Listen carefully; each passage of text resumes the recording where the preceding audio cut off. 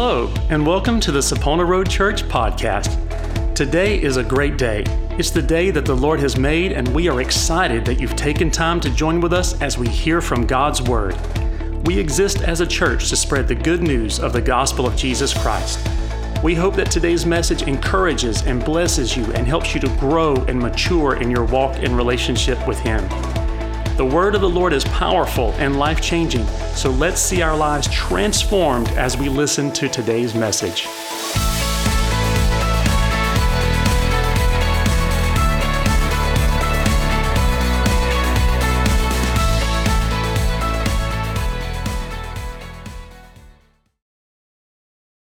Today, the message I feel like the Lord gave me, I want to talk to you for a little while, and you have to build before you battle. And I'm going to read Judges chapter 6, starting in verse 11. It says, "Now the angel of the Lord came and sat under the terebinth tree, which was in Ophrah, which belonged to Joash the Abiezrite." Maybe I said that right. I went on my phone and let the guy read it to me, and I still can't hardly say it. But I think that's how you say it. It's Abiezrite or Abiezrite. So maybe I'll say it both ways. "While his son Gideon threshed wheat in the winepress in order to hide it from the Midianites. And the angel of the Lord appeared to him and said to him, 'The Lord is with you, you mighty man of valor.' Gideon said to him, 'O my Lord, if the Lord is with us, why then has all this happened to us? And where are all his miracles which our fathers told us about, saying, Did not the Lord bring us up from Egypt? But now the Lord has forsaken us and delivered us into the hands of the Midianites.' Then the Lord turned to him and said, 'Go in this might of yours, and you shall save Israel from the hand of the Midianites. Have I not sent you?' So he said to him, 'O my Lord, how can I save Israel? Indeed, my clan is the weakest in Manasseh, and I am the least in my father's house.' And the Lord said to him, 'Surely I will be with you, and you shall defeat the Midianites as one man.' Then he said to him, 'If now I have found favor in your sight, then show me a sign that it is you who talk with me. Do not depart from here, I pray, until I come to you and bring out my offering and set it before you.' And he said, 'I will wait until you come back.' So Gideon went in and prepared a young goat and unleavened bread from the ephah of flour. The meat he put in a basket, and he put the broth in a pot. And he brought them out to him under the terebinth tree and presented them. The angel of God said to him, 'Take the meat and the unleavened bread and lay them on this rock and pour out the broth.' And he did so. Then the angel of the Lord put out the end of the staff that was in his hand and touched the meat and the unleavened bread, and the fire rose out of the rock and consumed the meat and the unleavened bread. And the angel of the Lord departed out of his sight.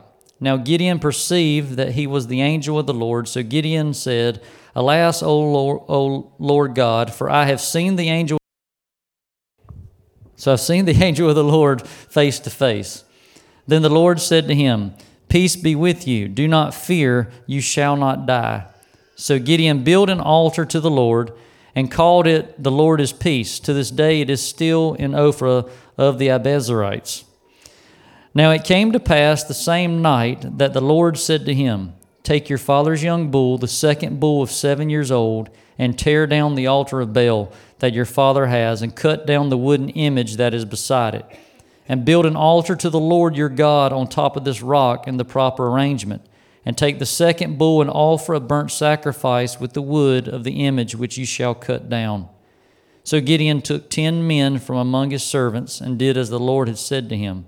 But because he feared his father's household and the men of the city too much to do it by day, he did it by night.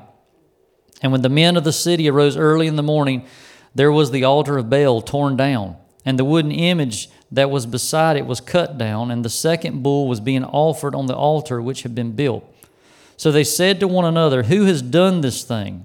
And when they had inquired and asked, they said, 'Gideon the son of Joash has done this thing.' Then the men of the city said to Joash, 'Bring out your son that he may die, because he has torn down the altar of Baal, and because he has cut down the wooden image that was beside it.' But Joash said to all who stood against him, 'Would you plead for Baal? Would you save him? Let the one who would plead for him be put to death by morning. If he is a god, let him plead for himself, because his altar has been torn down. So, Father, we just thank you for your word, God. We just ask your blessing upon this message. In Jesus' name, amen. Because it was a lot of reading, or I sound like I need water? Oh.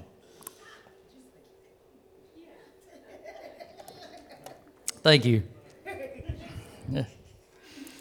So I'm going to try. I actually got told that I read the declarations faster than anybody in the history of man when I opened the service the other day. And so even though I talk really slow, sometimes I get to going too fast and speed through things. I'm going to try and take my time with this today because I want to just talk to you about this thought. You have to build before you battle. And I just read the first part of the story of Gideon, and probably as soon as you realized I was going to talk about Gideon, you immediately thought that I would either talk about the fleece or that I would talk about the 300 men that went to battle with him. Well, I don't plan on talking about the battle or the victory of Gideon today at all. I don't plan to. Because what happens is many times most of us will skip right over the first part of this story, and we want to go straight to where we think the action is. We want to go straight to the battle. We want to go straight to the victory, to the conquering, to all these things that are happening, and we miss out on some very important details along the way. And so I want you to notice a few things about this story as I'm going to go through it, and hopefully I'm going to give us some stuff to think about today as usual. And so the first thing I want you to notice is that when God called Gideon, he's there, he's threshing wheat in the wine press, and you know the story. You've heard me just read it, and you've heard it many times. And so God calls Gideon before Gideon has ever even done anything. He's accomplished nothing. God even calls Gideon before God tells him to do anything. God hasn't even given him any instructions. He just calls him. See, God's callings and giftings are not based on our performance. And God has never called anyone because they were worthy. Sometimes we sit around and we look at other people and we get aggravated because we just don't know, why would God call them for that? You're not worthy for what he called you for either. None of us are. He doesn't call you because you're worthy. He doesn't call you because of your performance. Okay? It's him that makes the difference. And unfortunately, what happens when people are called, it works the other way. A lot of people, just because they've been called by God, they immediately think that they're ready to go out and go to battle. They immediately think that, oh, God's called me. I'm going to go take out a giant. I'm going to go take on the world. I'm going to go do all this different stuff, and you will. God will use you to do amazing things. But what I want to show you from this part of the story is that you need to build before you battle. Some people want to go straight to the battle. And I want to propose to you what we should be building, what I believe we should be building when it comes to the things of God. Now, what I'm not trying to do, I'm not trying to scare anybody. I'm not trying to cause fear, produce fear about stepping out for God or stepping up to the plate, stepping in the gap for something. I'm trying to produce maturity in us by understanding the importance of actually growing in our relationship with Him. Not just always trying to do more, but actually growing. See, we don't have to be afraid of the enemy.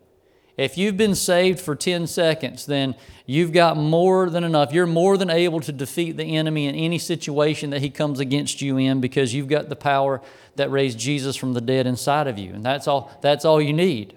And we can be bold. The enemy's going to come against us. He's going to bring battles our way. I'm not talking about that.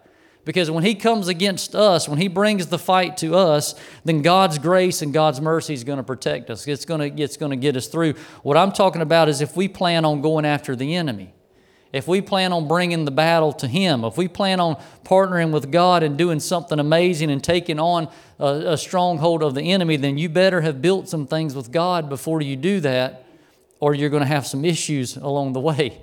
It's not going to go so well. And so in this passage, the Lord tells Gideon that he's sending him to rescue Israel.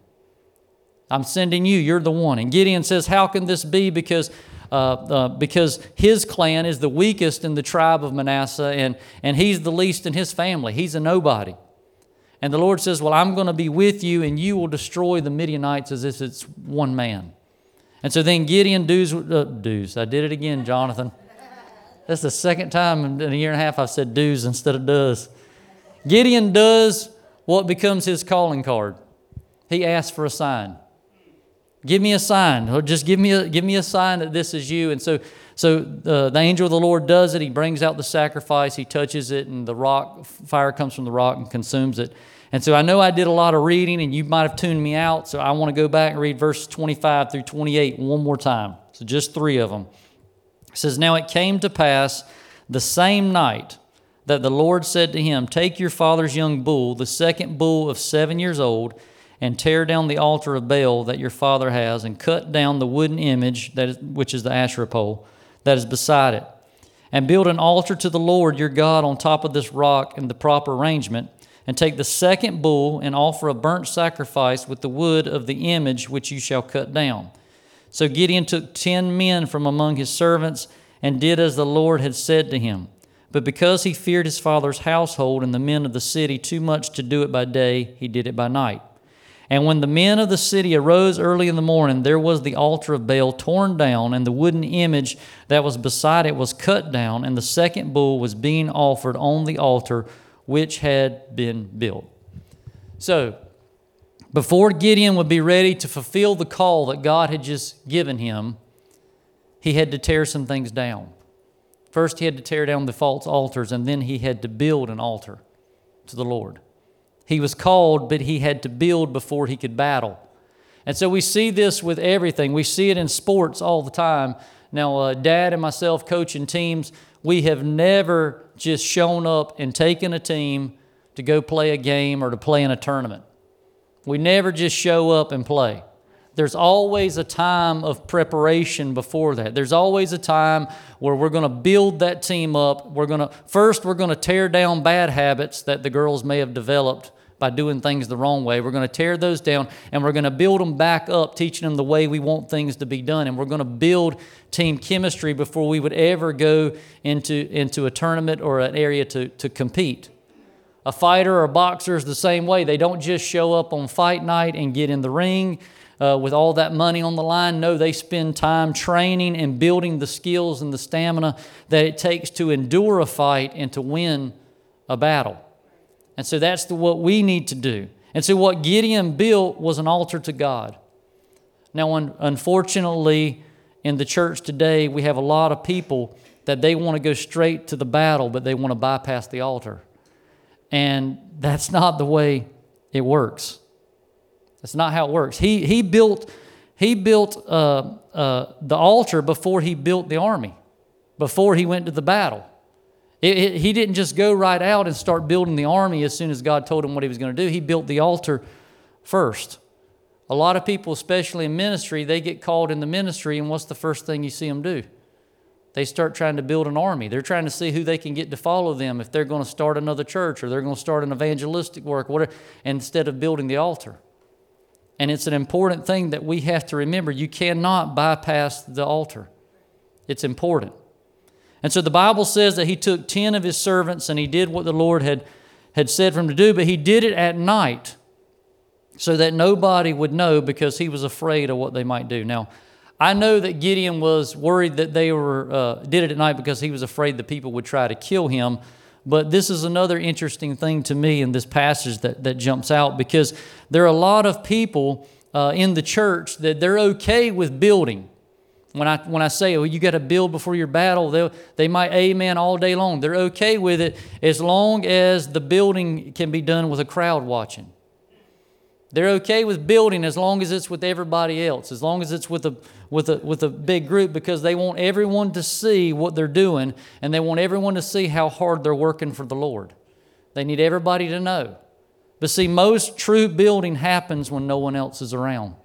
The building that I'm talking about.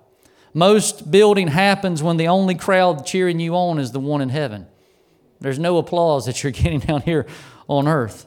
And see, we need to get our focus off of other people's applause, and we need to focus on building with God and becoming what He's called us to become. And so as we keep reading, we see that Gideon was right. He was right for doing what he did at night. They would have killed him. The people are mad. The people of the town, they're mad, and they wanted him dead for what he did. But see, what's funny to me is the people didn't really say anything about the new altar that he built, if you read it. They didn't say anything that he had built a new altar in their town. They were upset about what he had torn down. They were upset because he had torn down the altar and the pole of the false gods. And you know, that's how people in the world are. When you get, I don't know about you, but when I got saved, when you get saved and your friends that you have been getting into trouble with, they find out and you're like, maybe you already even have a family and you're like, yeah, I mean, we've started going to church. Oh man, that's great. That doesn't bother them. They don't care if you're building something new. We're going to church. We got a good program for the kids. I think it's important. Oh, that's great. I've been reading my Bible and praying. Oh, that's awesome, man. I'm thinking about starting a Bible study. Okay. And then they have something they're wanting you to go do. Oh, no, I don't do that anymore. What's wrong with you? Are you crazy? They just turn on you like that. They don't care about you building something, but when you start trying to tear down those things in your life that are inhibiting your relationship with God, that seems to bother people for some reason. I don't know why. And before we're too hard on the world, it's the same way in the church. People will show up every Sunday, especially, I talk a lot about the renewed mind. I talk a lot about belief systems. I'm talking about it again today. And people are okay with that. Oh, tell me something good, preacher, something that could improve my life. What's something I could add? They always want to add something. I want to add this, want to add that. Oh, amen, that's great, that's great. But then when you tell them, hey, you need to tear down some of this garbage you've got going on, they get upset and they'll find another church. They don't want to hear it. We don't want to tear anything down. But many times before you can build with God, some things have to be torn down in your life. Some things have to be gotten rid of. And you might think, but well, what does this have to do with us? We would never have altars to false gods in our lives. We don't worship false gods. Well, let's look at what was actually going on here. These people, why were they so upset? Why did they want to kill Gideon for tearing down these altars? It's because they had all of their trust and hope in these false gods. Trust and hope that they should have had in the Lord God Almighty. Now, when our trust and our hope is in anything other than the Lord, we have an altar in our lives. Now, you might not be worshiping a false god in the sense of giving sacrifices or bowing down, but where's your trust and your hope at today? So just look at how many people have all their trust and their hope in their jobs, in their finances, in their investments, in their savings, in their money, in the government, in other people. And many people, even in their own health and their own bodies. People spend a fortune on their health and bodies these days. They're trying their best to live forever because that's where all their hope's at. And see, so we might not worship false gods in the sense of what we read in the Scripture, but how many of us do have false altars in our lives because of where we put our hope? See, through the Word and through God's help, we need to start tearing those things down, those belief systems that would have us to put our hope in the wrong things. And through the Word, we need to begin to build and reinforce those belief systems that allow us and enable us to put all of our hope in Christ and the finished work of Calvary. So I believe that you need to build before your battle. And what we need to be building is hope. I said all their hope was in, that's what, when they saw those altars torn down, they lost hope. That's what they were upset about. People that don't have hope, what else is there? And so we need to be building hope in our lives, but it needs to be in God. And this all goes back to the renewed mind because how do we build hope? The way we build hope is through what we believe. Belief systems change everything. Stir up the right belief systems and hope will rise. And I'm talking about spiritual things, but this can apply to anything.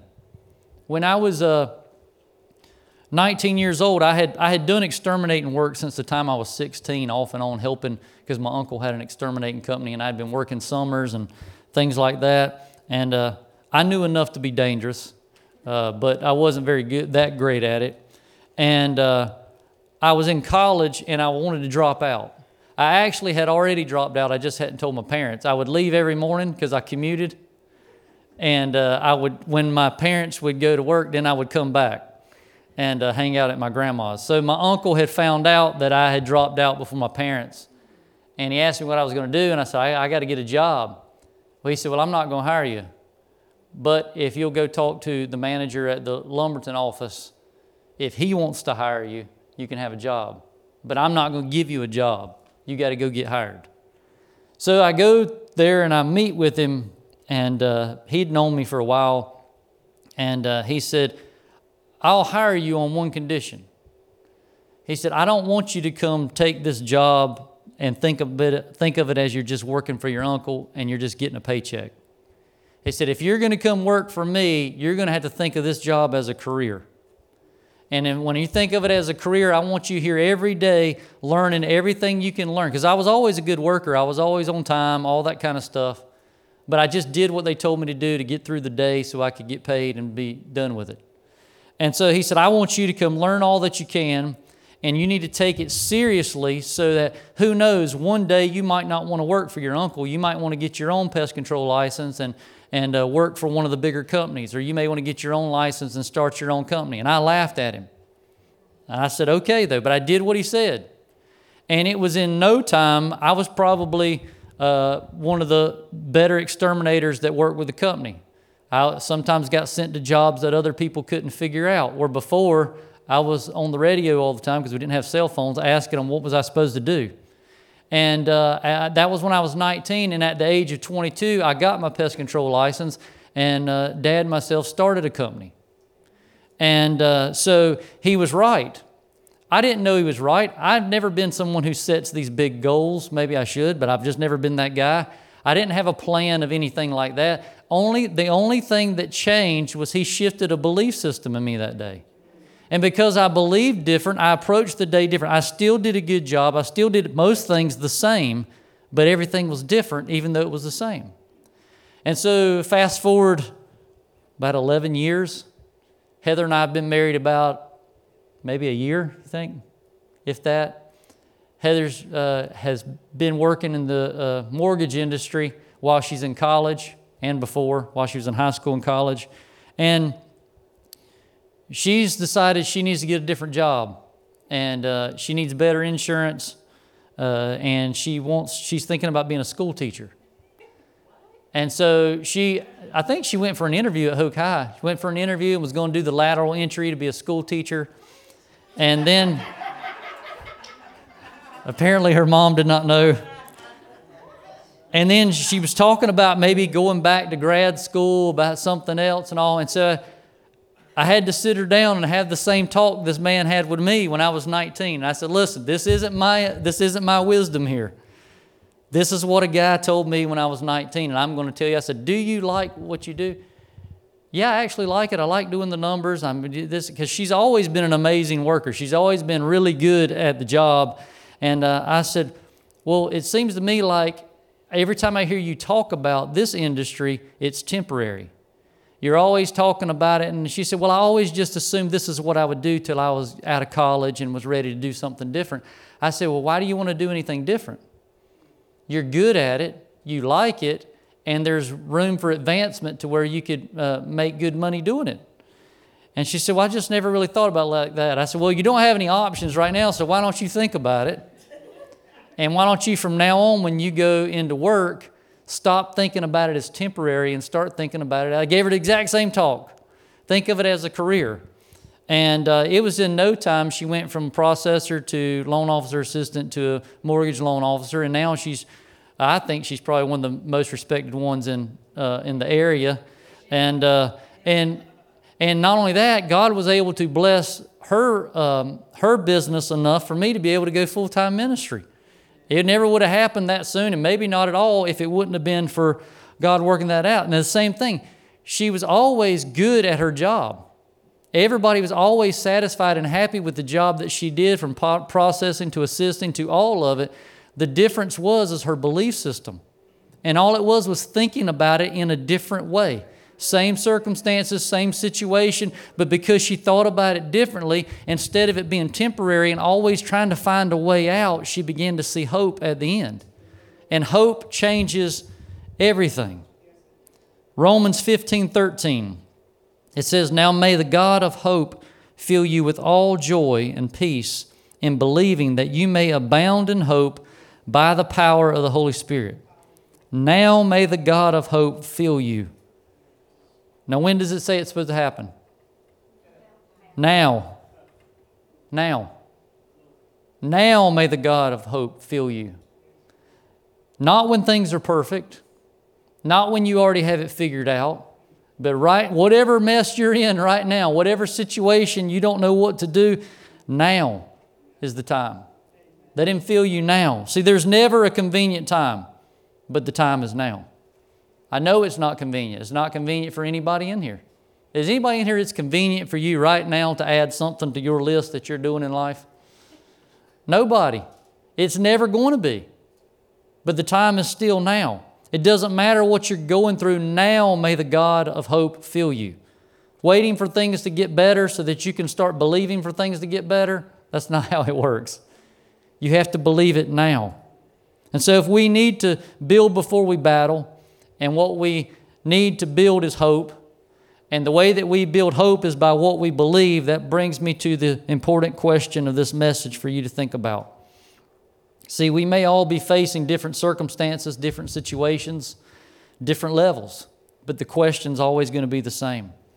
So whatever it is that you're facing, whatever it is that may even be consuming every thought in your mind for most of the day, ask this question: what do I need to believe to have hope? That's where it all starts. What do I need to believe to have hope? See, we need to believe that our covenant with God is so big that it covers all situations and not just those of the spiritual. He cares about it, all of it. They've been singing about it today. We need to believe that our prayers are working even when we don't see it. We need to believe Romans 8:28, that all things work together for good to those who love the Lord and are called according to His purpose. Even those things that we didn't do right. He's still working it out for our good. I don't know how, but He does it. And I believe it. We have to believe it. We have to start building hope and stop being ran by our feelings. Just like there's not a convenient time, there's going to be very few times where you feel like it. Your feelings will get you into all kinds of problems. And really, no matter what it is out there, there has to come a time in our lives when we start thinking and speaking higher than what we're experiencing and feeling. There has to be. We can't be ran by our feelings. If we wait to see it before we believe it, then that makes us people of fact. We're supposed to be people of faith, not people of fact. The people of faith believe it and then they see it. So where is your hope level this morning?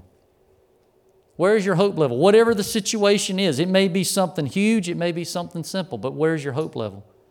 Did you know that increasing hope levels is the evidence that we are actually renewing our minds by believing truth instead of lies? And if that's what increasing hope levels is, that means that decreasing hope levels means it's evidence that we're renewing our minds with lies. What are you renewing your mind with today for whatever that situation is? Because we're all renewing our minds in one way or another. Just the question is it truth or is it lies? John 8:32 says, "And you shall know the truth, and the truth shall make you free." So here's another question. How much truth do you know? How much truth are you meditating on? How much truth are you renewing your mind with and building hope with God? Now, we all have things that we could point to, excuses or whatever you want to call it, and we could say, that's what the problem is. This is the problem I have, because we don't ever want to. We always think our problem's worse than somebody else's, and so this is the problem I have. But what if the problem isn't the problem? What if the problem is what we believe? What we believe changes everything. I want to read Romans 15:13 again, because I'm just in a habit of reading everything twice today. But many times what happens, we want to get free in our circumstances, and we're telling God, God, if you'll get me free in this circumstance, then I'm going to worship you. I'll run the aisles, I'll shout, I'll dance, I'll sing, whatever it is. We want to get free in our circumstances and then get free in our emotions. But it's actually just the opposite. Usually the way it's going to take place is we get free in our emotions and then we get free in our circumstances. And so here's what I mean, and maybe you'll see it. I want to read it one more time. It says, "Now may the God of hope fill you with all joy and peace in believing, that you may abound in hope by the power of the Holy Spirit." See, hope brings some things with it. It brings all joy and peace. And it says in believing, which means that the moment that we believe, we are filled by the God of hope with all joy and peace. See, what happens is our circumstances haven't changed yet, but our emotions have. Because now we have all joy and peace. We're filled with it. We don't just have it, we're filled with it. And so by believing, we're filled by the God of hope with all joy and peace. So now our emotions have changed so that we can then abound in hope by the power of the Holy Spirit while our circumstances are being changed or while we walk it out in faith. But where's our hope level? See, true hope is an overall optimistic attitude about the future based on the goodness and promises of God. I'm going to give you that one more time because I wrote it down too. True hope is an overall optimistic attitude about the future based on the goodness and promises of God. What promises are you holding on to today? What promises are in the back of your mind, or is it just problems in the back of your mind? See, it's very difficult to influence anything that we don't have hope for. Doesn't matter what it is, how small or how big. If you don't have hope for it, you're not going to be able to influence it. Whether it's your family, whether it's your job, whether it's a ministry. Do you have hope for your family? If you've got kids that are acting crazy or grandkids driving you nuts or maybe a spouse or maybe it's you, maybe you're crazy, whatever it is, do you have hope for that situation? Do you have hope for this church? Do you have hope that things are going to get better? Do you have hope for this community? Do you have hope for our nation? If you don't have hope, how are you going to influence it? Why are you praying for this and praying for that, trying to influence atmospheres and shift things and make this change and that change? If you don't genuinely have hope for it, you probably should save your breath on that and start encouraging yourself to get a little more hopeful and then go to battle. There's a lot of people doing spiritual battle and they don't have any hope. That's just not smart. So it's difficult to influence those things we don't have hope for. So what do we need to believe to have hope today? We need to believe that He will complete the good work that He started in us. We need to believe it. Quit believing what the enemy's telling you. We need to believe that we can do all things through Christ. We need to believe that He will meet our needs according to His riches and glory. Whatever it is, find it in the Word and believe it. Whatever it is you need to believe to have hope, find it. It's in the book. Find it and believe it. Begin to build hope with Him today, and it will keep you in that battle. So I want to give you one for you to hold on to believe to end this message today, and that is this. I don't care what you're going through, what your past is, what the situation is right now. Hope, where's my definition of hope? I can't remember it. Overall optimistic attitude about what? The future. Based on the goodness and promises of God.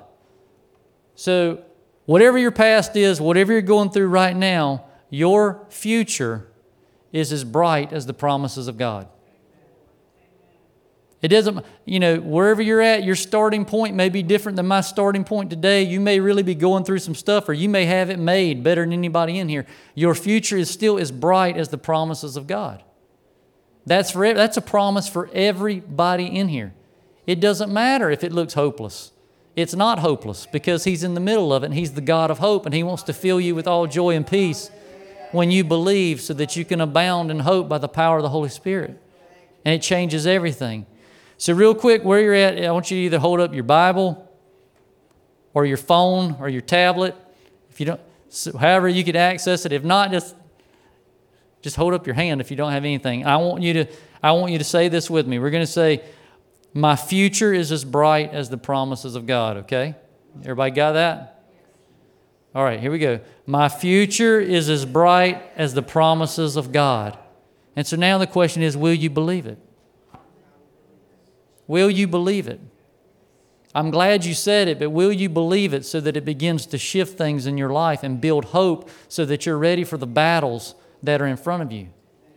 See, I'm not telling you not to battle. God has a battle for each and every person in here. There's land for you to conquer. There's territory for you to invade. There's giants for you to take down. You need to battle. We all need to. But we have to build that hope so that we can be ready to follow Him into that battle and experience victory every time. Father, we just thank you for your presence in this place. God, we just thank you for the atmosphere of worship that we've experienced all morning, God. Lord, we thank you for all joy and peace. God, we thank you for helping us to abound in hope. Lord, I pray that every person in here, that we begin to change the way we think. We begin to tear down those false altars that we've built in our lives, God, and that we build an altar to you to build true hope, God, so that we're ready for every battle that you have before us, God, knowing that you want us to walk in victory. So, God, I just pray for every heart and mind right now, Holy Spirit, that you would just begin to minister to those in need. Lord, that you would just speak to hearts. We are so happy that you joined us today. If you are interested in learning about or giving to this ministry, you can find more information at saponaroadchurch.com. If you are local to the Fayetteville, North Carolina area, our meeting times are 10:45 a.m. Sunday mornings and 7 o'clock p.m. Wednesdays for our Connect groups. From all of us here at Sapona Road Church, we hope that you have a great day as you walk in the Lord's favor and blessing.